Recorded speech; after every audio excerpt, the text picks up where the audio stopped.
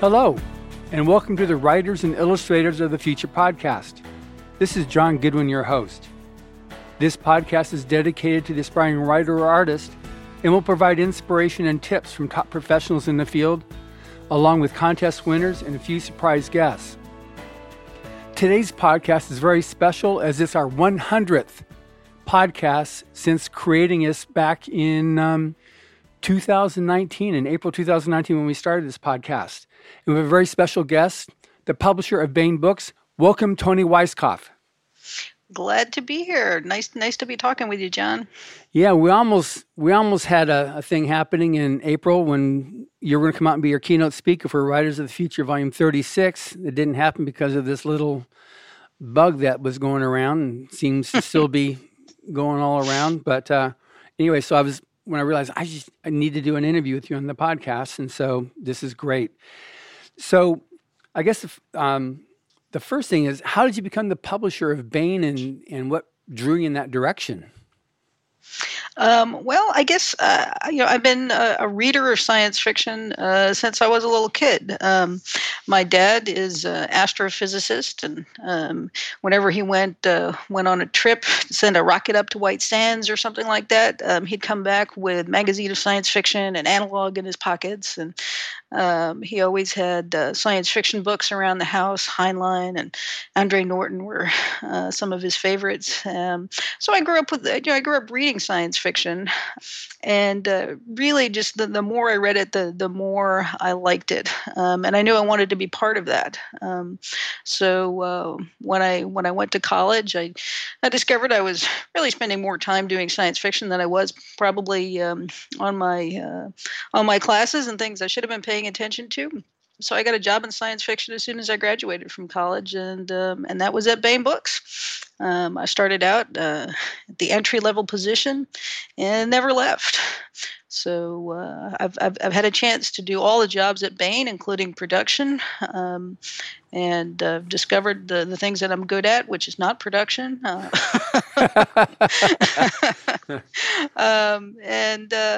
And when Jim passed away, I inherited his part of the company and ended up running it. And I've been doing that since 2006, so that's 14 years now. And we've managed to take some books to the top 10 in the New York Times list.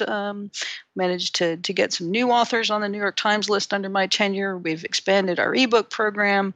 I'm really proud of what the team has done here at Baen.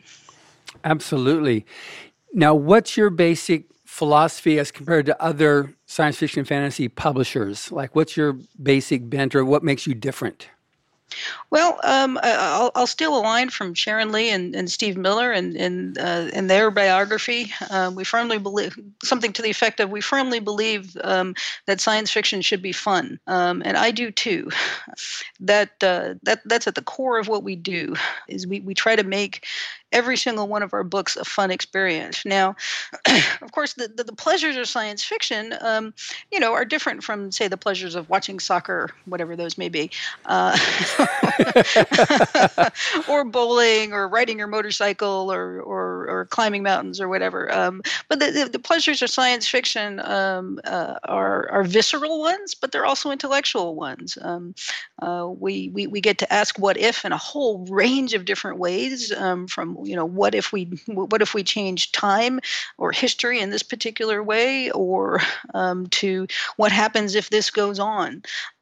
We get to explore all the big questions. What does it mean to be human? What does it mean to be a hero? And why should we go on? What is the purpose of life? We get to do all of that with science fiction, and that is so much fun. Yeah. And I really, really enjoy that.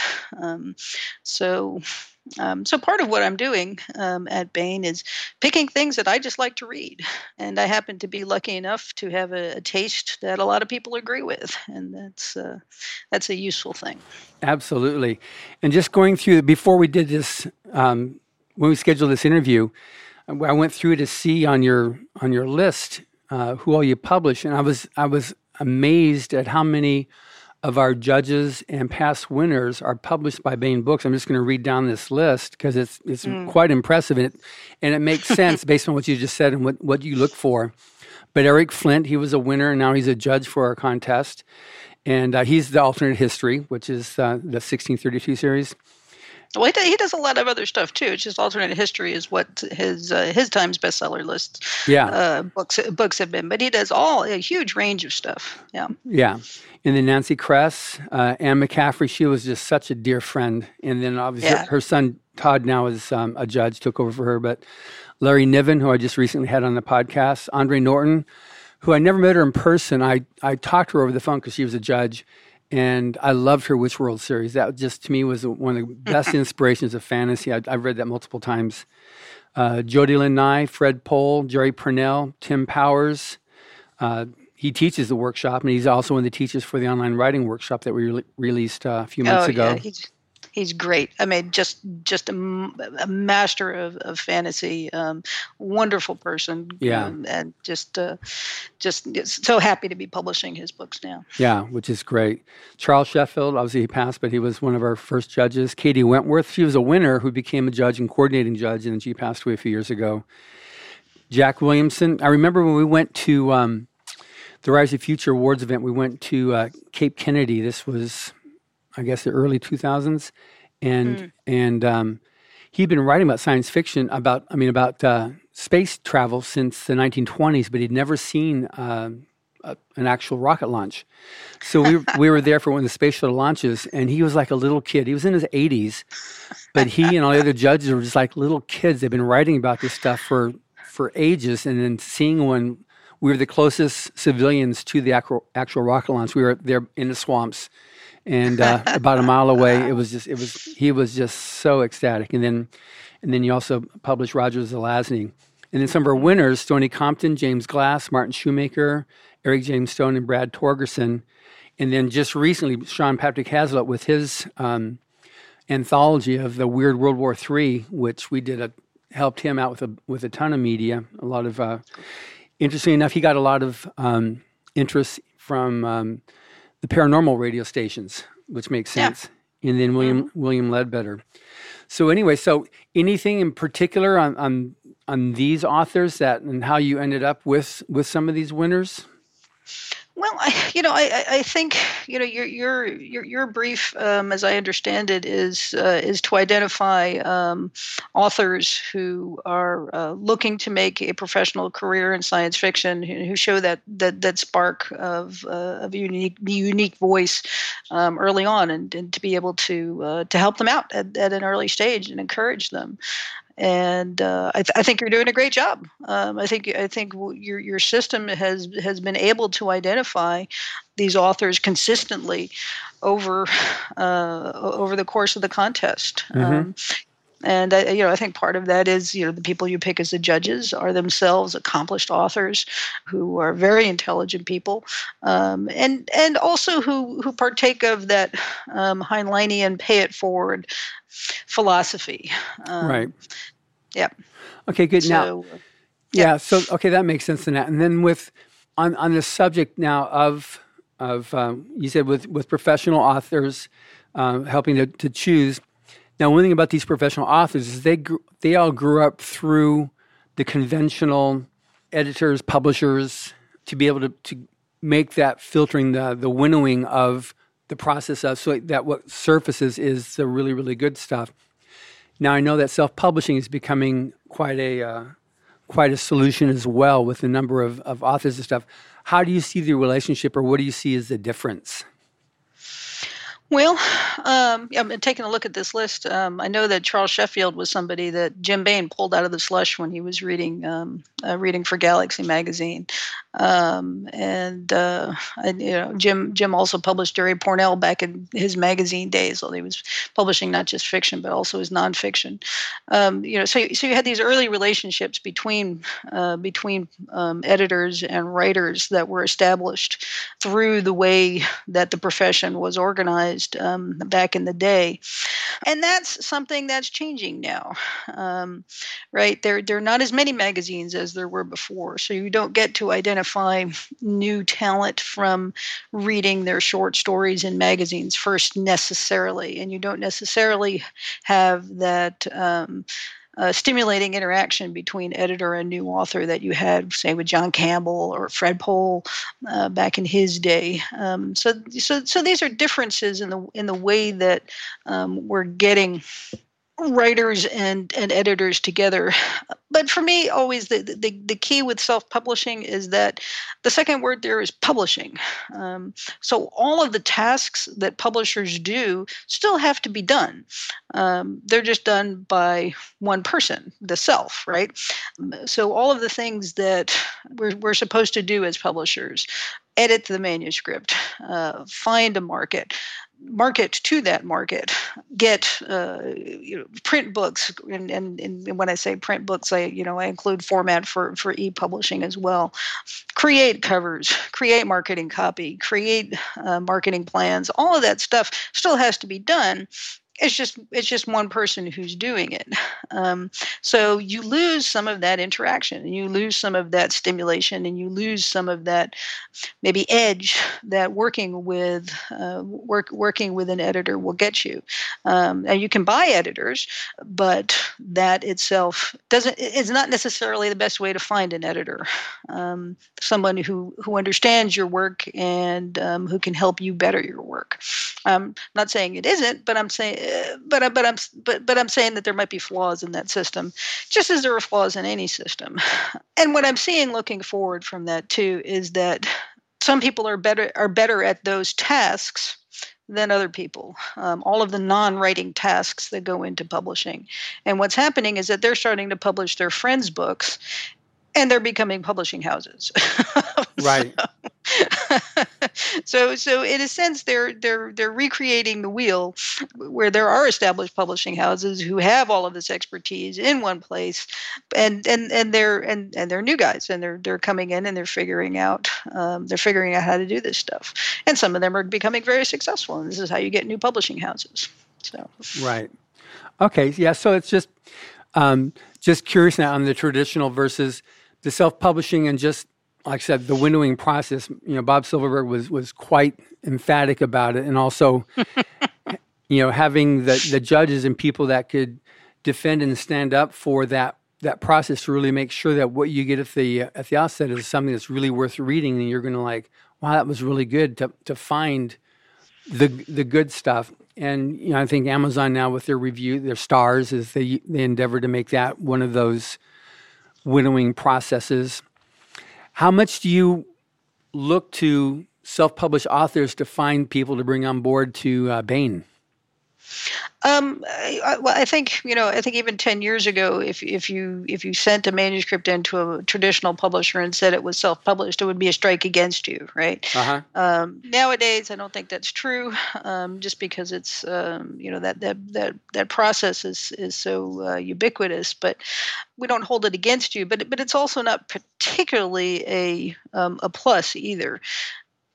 At Baen, we try to make sure that we treat all of our authors in the same way, whether they're agented or unagented, whether they've been published before or unpublished before. What I'm looking for is I am really just looking at the manuscript.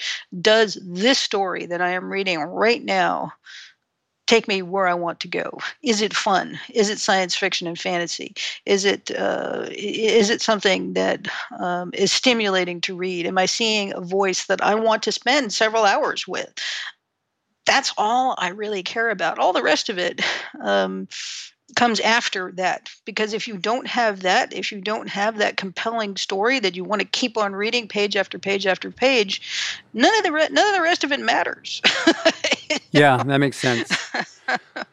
I was looking at like an Andy Weir type thing, where he did his first one self-published, and then because he was able to demonstrate that he had something, that then his next book then went to a house.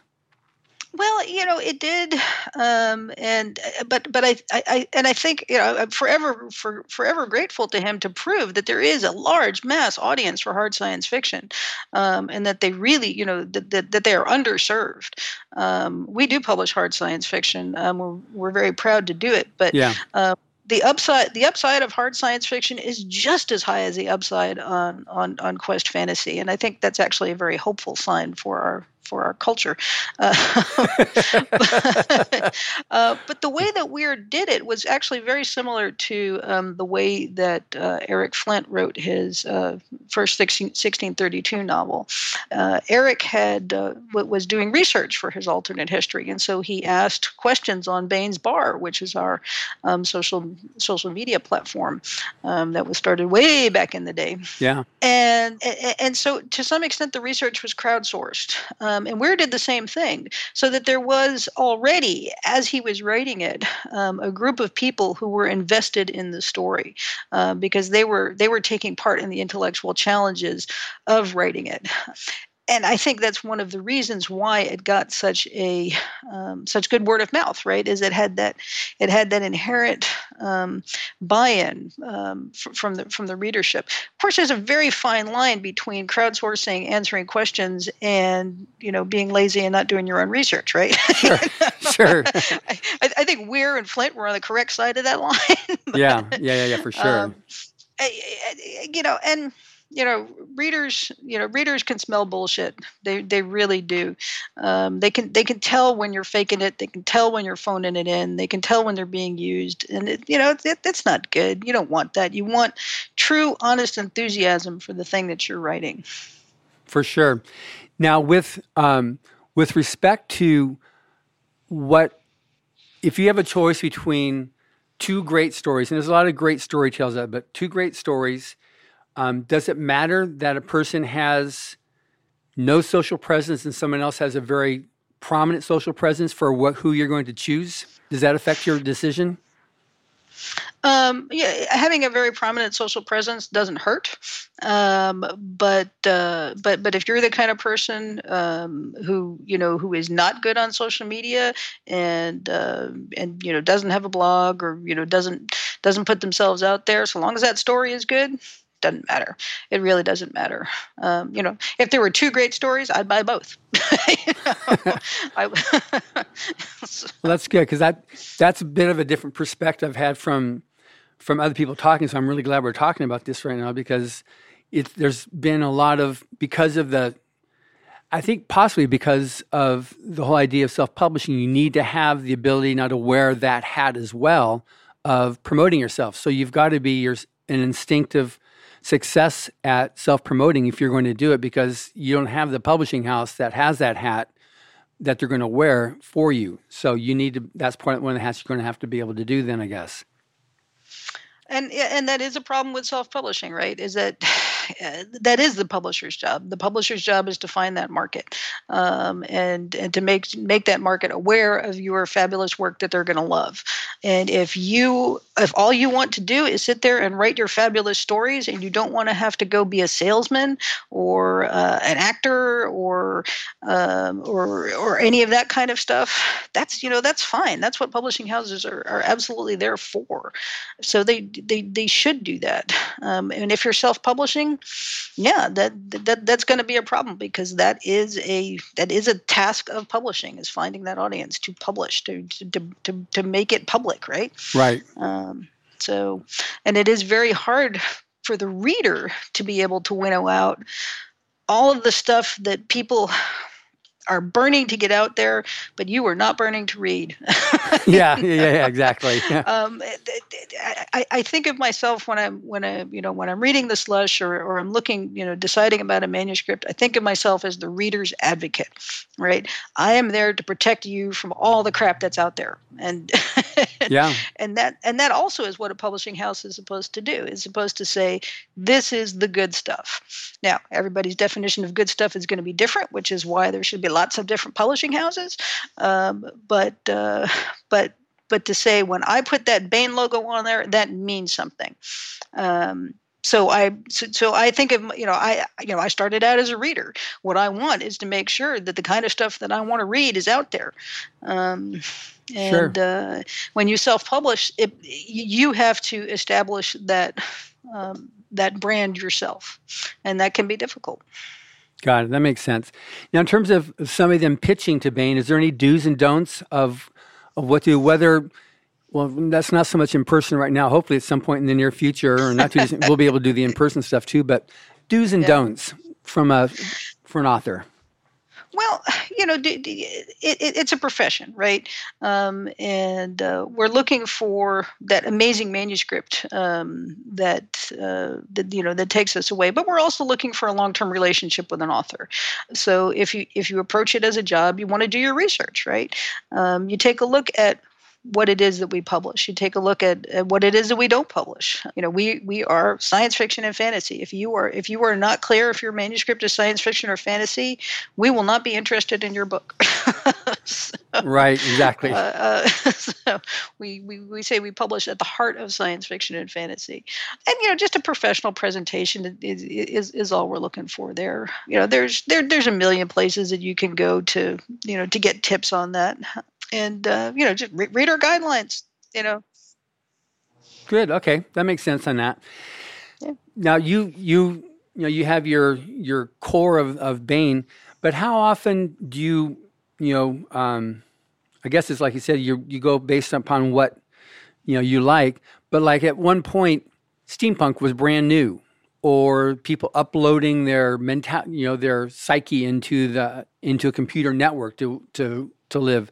How often do you go into, so although steampunk now is like, oh, I know about that, but, 5-10 years before it was the thing, it was the first stories were being published in Writers of the Future, because we tend to be 5 or 10 years ahead of the curve of what's mainstream out there.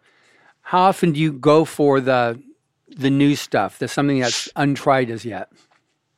Well, this is part of the problem of having been reading in the genre for almost 50 years now. There's nothing new. There's nothing new.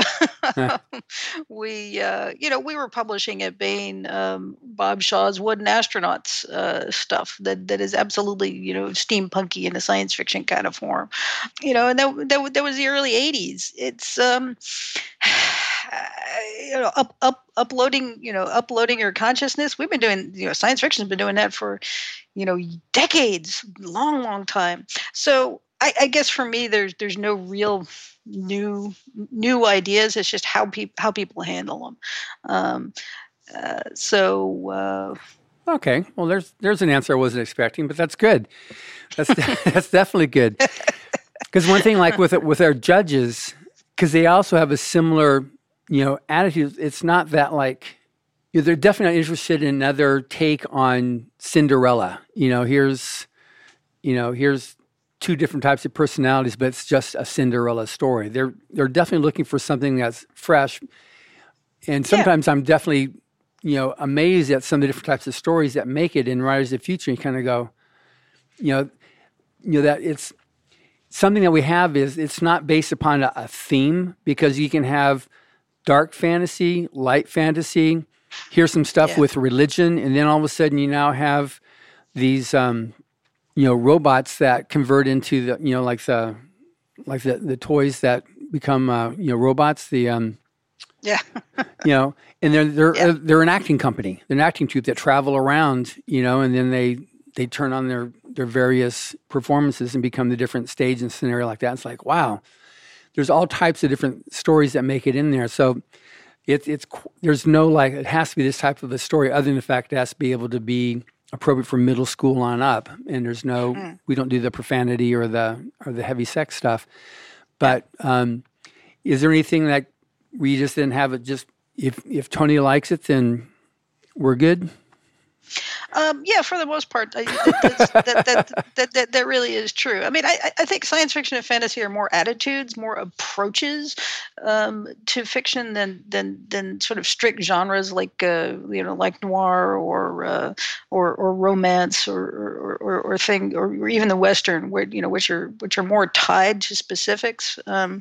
Fantasy and science fiction are an approach to the material, right? So it's very hard to pin down, right? And of course, there's stuff that I like that wouldn't be appropriate for Baen.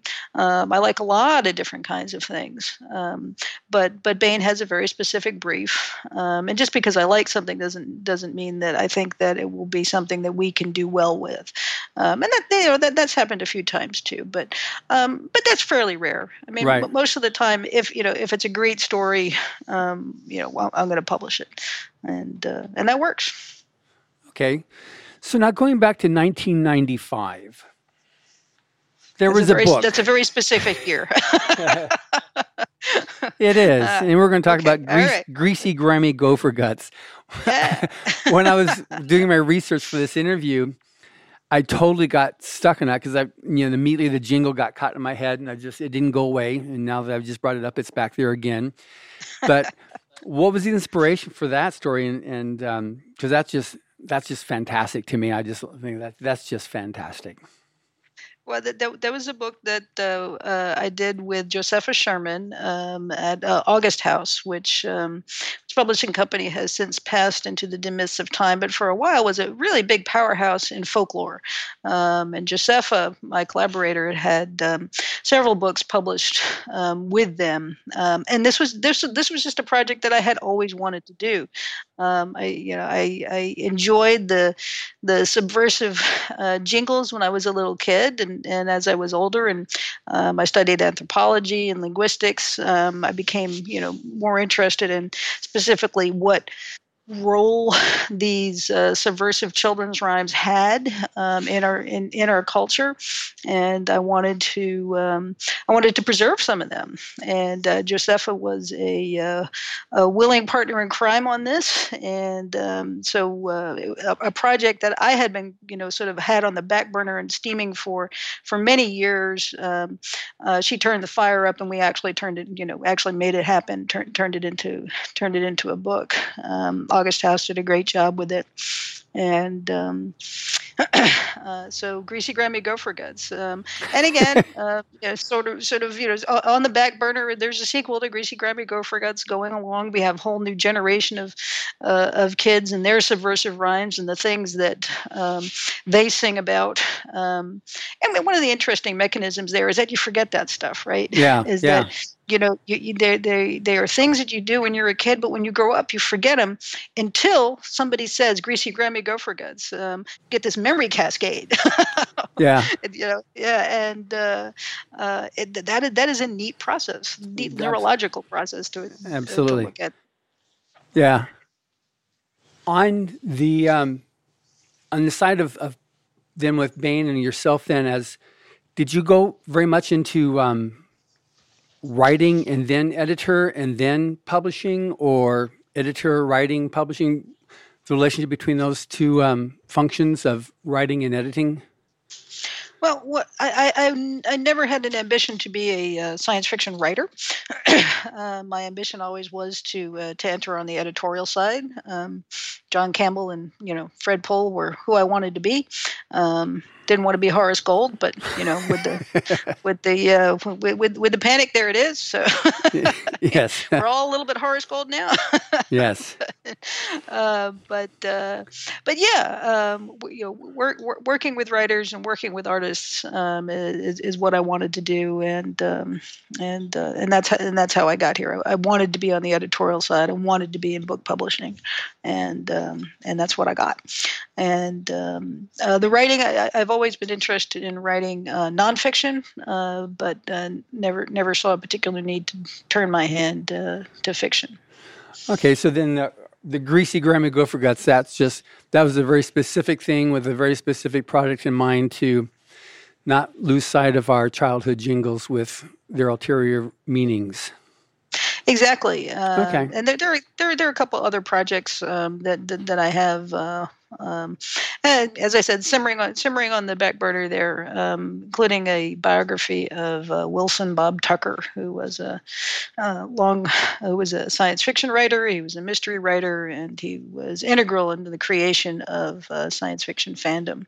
So without Bob Tucker, we don't get any of this. We don't get. He was a great guy. I knew him well, and his story deserves to be told. Okay, well, that makes sense. Now, I'm just curious, are you familiar with any of L. Ron Hubbard's fiction works at all? I am, yeah. I was good friends with Algis Budrys, and he turned me on to some of L. Ron Hubbard's work, and of course I had run across his fiction before, just as one does reading science fiction, and they're fun. Yeah. No, it was because you mentioned Fred Pohl, because a lot of the judges that we had, unfortunately, some of them have passed. Talked about his science fiction and fantasy during the golden age, and how he worked with Campbell. And Bob Silverberg still talks about some of the various stories of Campbell with Hubbard, and then Fred Pohl, and even Mike Resnick, just his favorites, and just how he was able to take something and turn a different direction into the genres. I think Fear is Bob Silverberg's favorite story, and Typewriter in the Sky was Mike Resnick's. I tend to like the lighter stuff. So Typewriter in the Sky was fun for me too. Yeah. So you made mention artists now, because we have the Illustrators of the Future contest as well. So I didn't even think to ask you about this, but then in terms of the cover artists and illustrators that you use for covers, and then maybe you do or maybe you don't inside panels as well. Something about that? Do you have basically a stable, or are people able to submit to becoming illustrators for Baen? Both actually. We have a stable of artists that we turn to. They're all freelancers, of course, but we're also open to new artists, and I will take a look at portfolios and samples. We have an art director at Baen.com email, and we do take a look at that. Whenever I go to science fiction conventions, I always take a look at the art show and look for new talent. DragonCon especially is great for its art show. It's a juried art show, I believe, and huge. Just a great forum for artists. But yes, we do welcome new artists, and I am the art director for Baen. This is not the usual way things go, but Jim was the art director before me, and I thought I'd try my hand at it. There's a very specific branded look to Baen. For sure, and that's intentional. It's a form of science fiction art that I think of as romantic realism. So for a lot of our covers, the intent is we want you to be able to fall into that picture. We want you to be able to go, "Ooh, that's a story I can get into." And how an individual artist interprets that brief, that's what makes for just brilliant art. We use Bob Eggleton regularly. We use Tom Kidd. We use David Mattingly. We use Dave Seeley. We use Steve Hickman. And Kurt Miller is another one who's been doing great art for us. There's a bunch of them, and I have to say I'm just so proud of what they've been doing. I think their illustrative art is the best in the business. I think this is what you're going to be seeing 100 years from now in galleries. They are making beautiful things. Yeah. You mentioned DragonCon, and Pat Henry obviously is a very good friend, and going way back when we used to share the costs of bringing Anne McCaffrey over from Ireland for Rise of the Future and DragonCon. But he was our keynote speaker at Writers of the Future, I think, 5 years ago, and he talked about dragons and all the different colors of dragons and significances of the dragons. And he had no idea of the impact of the Writers of the Future and the Illustrators of the Future contest for the industry, as well as the awards event, how much media covered it, and just the number of judges who were involved with it, who these people were. So after that, he's at DragonCon. He's made sure that we've had a display. He provides a display for the Illustrators of the Future contest, a table, a panel, and just enabling, because once he found out what it was and what it meant, wanted to make sure he could validate that, reinforce that, because I think DragonCon has got the last major art show. It's a lot of the other conventions have really tamed down to hardly anything. Well, there's a lot of reasons for that, but sure. Yeah, I think DragonCon absolutely does it right. Yeah.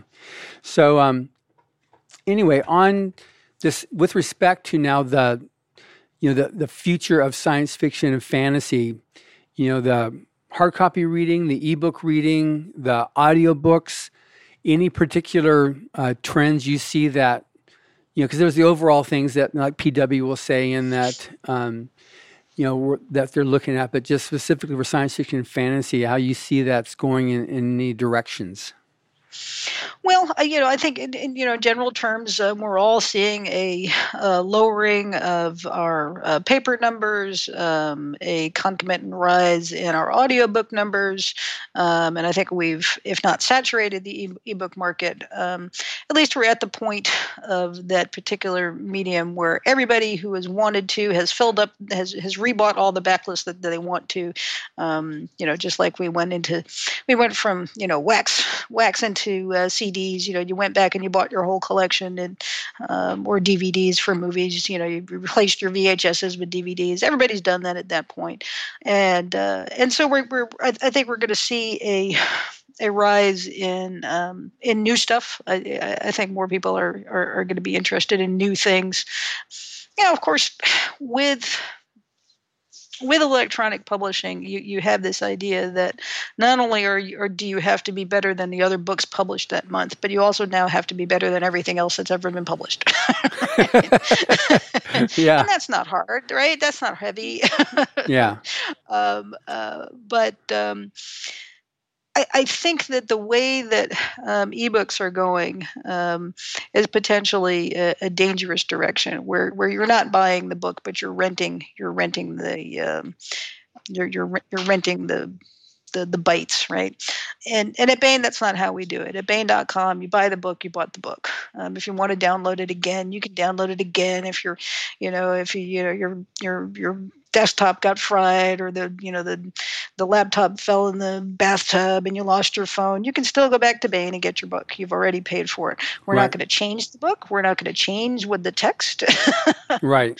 We're not going to mess with it. It's your book, and we're not going to second guess it. And I think that's just a useful thing to know going into what we might be calling the crazy years for the the next decade or so. I don't know. We'll see how that goes. But I think in terms of the overall number of people interested in science fiction and fantasy, if anything, they're growing. Certainly in this last crisis year, we've seen a very nice, not a drop in our sales at all. People are looking for our stuff. They're finding it, and I just hope that once we get through this crisis, that we'll see a return to retail bookstores, and we'll see a nice rise when they come back as well. Okay, well that makes sense.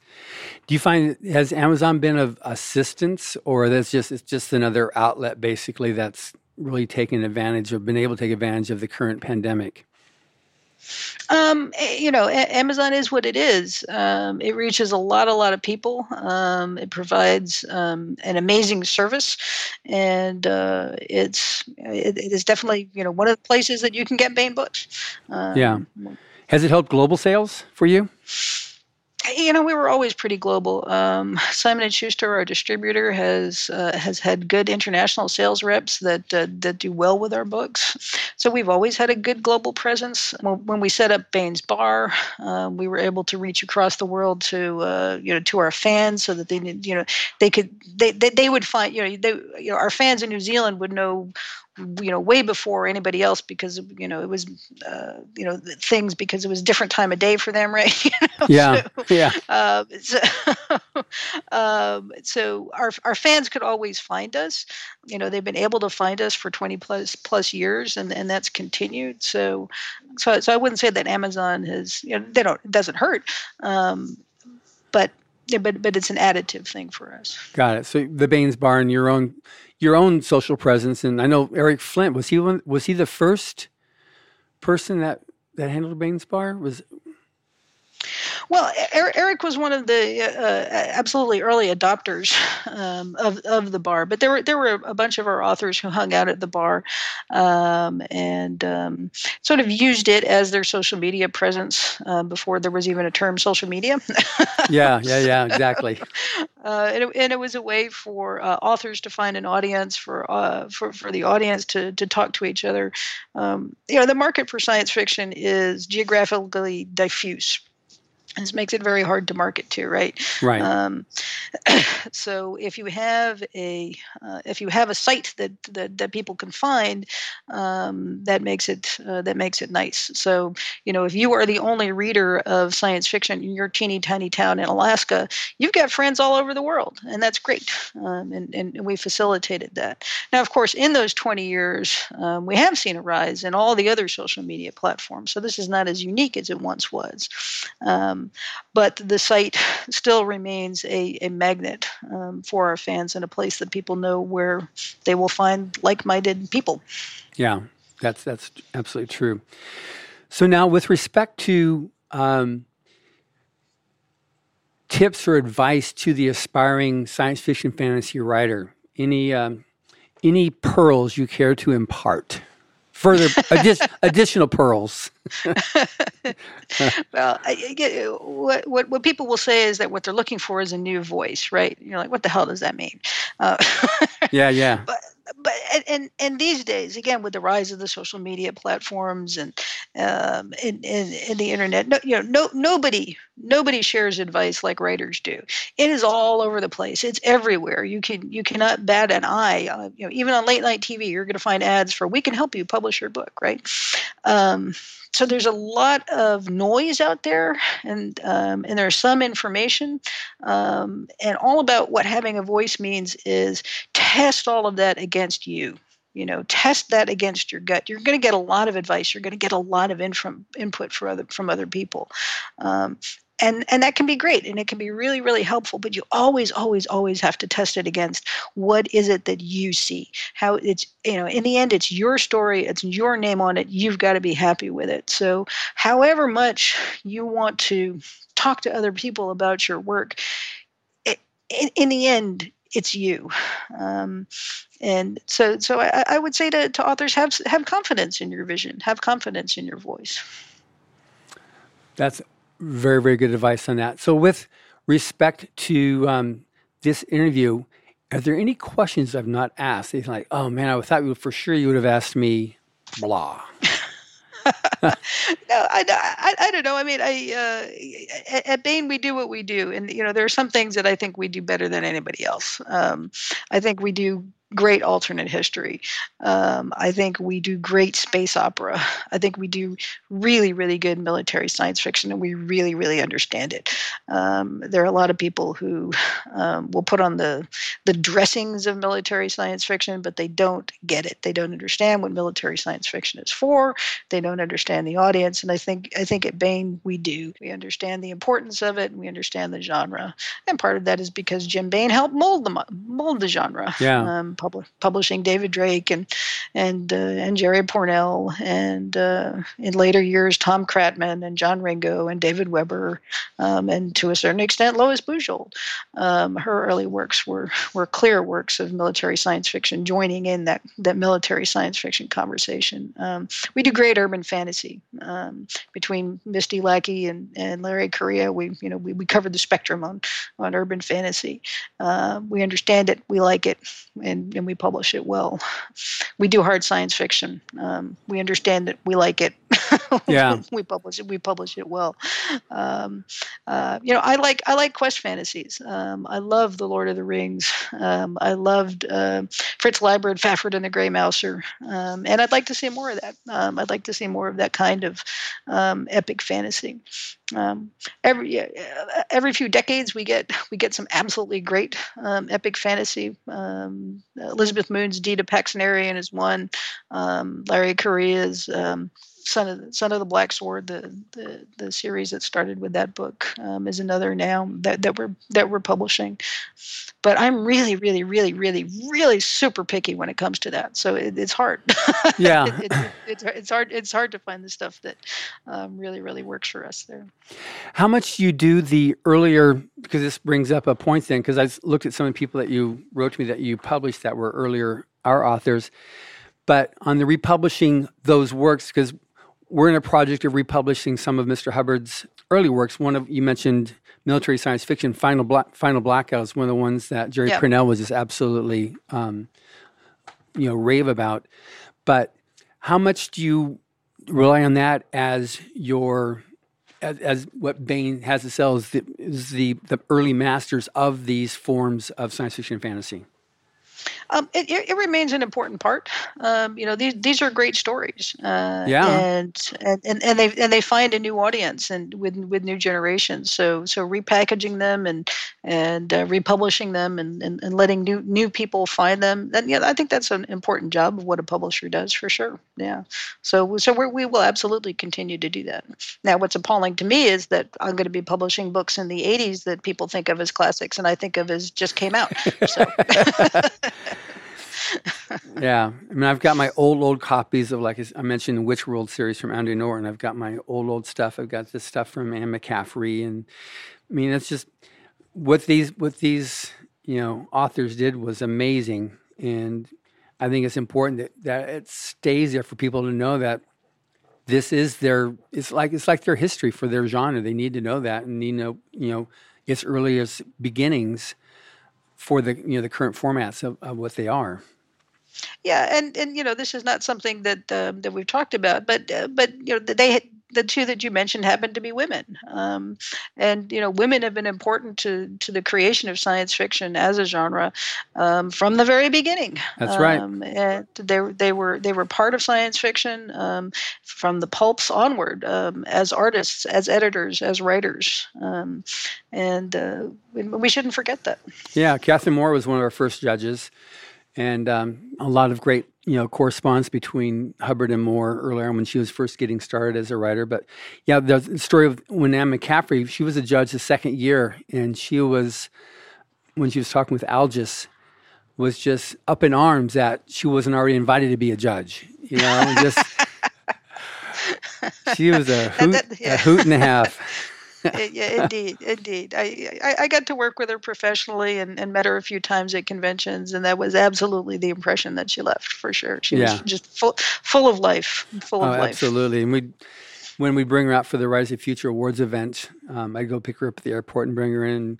We'd always she loved root beer, and so we always had a whole display of all types of special root beers, and she would love it. And when she gave me, she autographed and inscribed it. Crystal Singer, which is one of my favorite books of hers. She, thanked me for all the hires that I got every time she came out because she just loves root beer. And then, of course, we'd talk about cinnamon because that was her favorite spice and mine as well. So, but she was she was so full of life. You're absolutely right. And she so adored the new writer and did everything she could to help, give them that little boost and congratulate them when they got something published. That's great. Yeah. That's how it should be. That's exactly. how it should be. Exactly.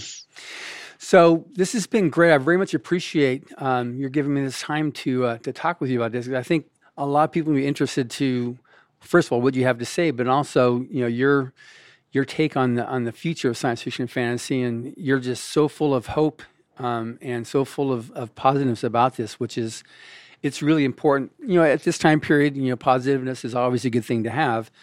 But you're convincing. So this is great. Well, I've convinced myself too. I mean, I really think that the future is going to be a brilliant one, and it's going to be so much fun. Yeah. And I want to be part of it. Yeah. Well, that's great. And thank you for listening. Subscribe to the Writers of the Future podcast wherever you get your podcasts. Writers and Illustrators of the Future are contests created by L. Ron Hubbard to provide a means for the aspiring writer and artist to be seen and acknowledged. It is free to enter and open to new and amateur short story writers and artists of science fiction or fantasy. And again, thank you very much, Tony. Thank you, John.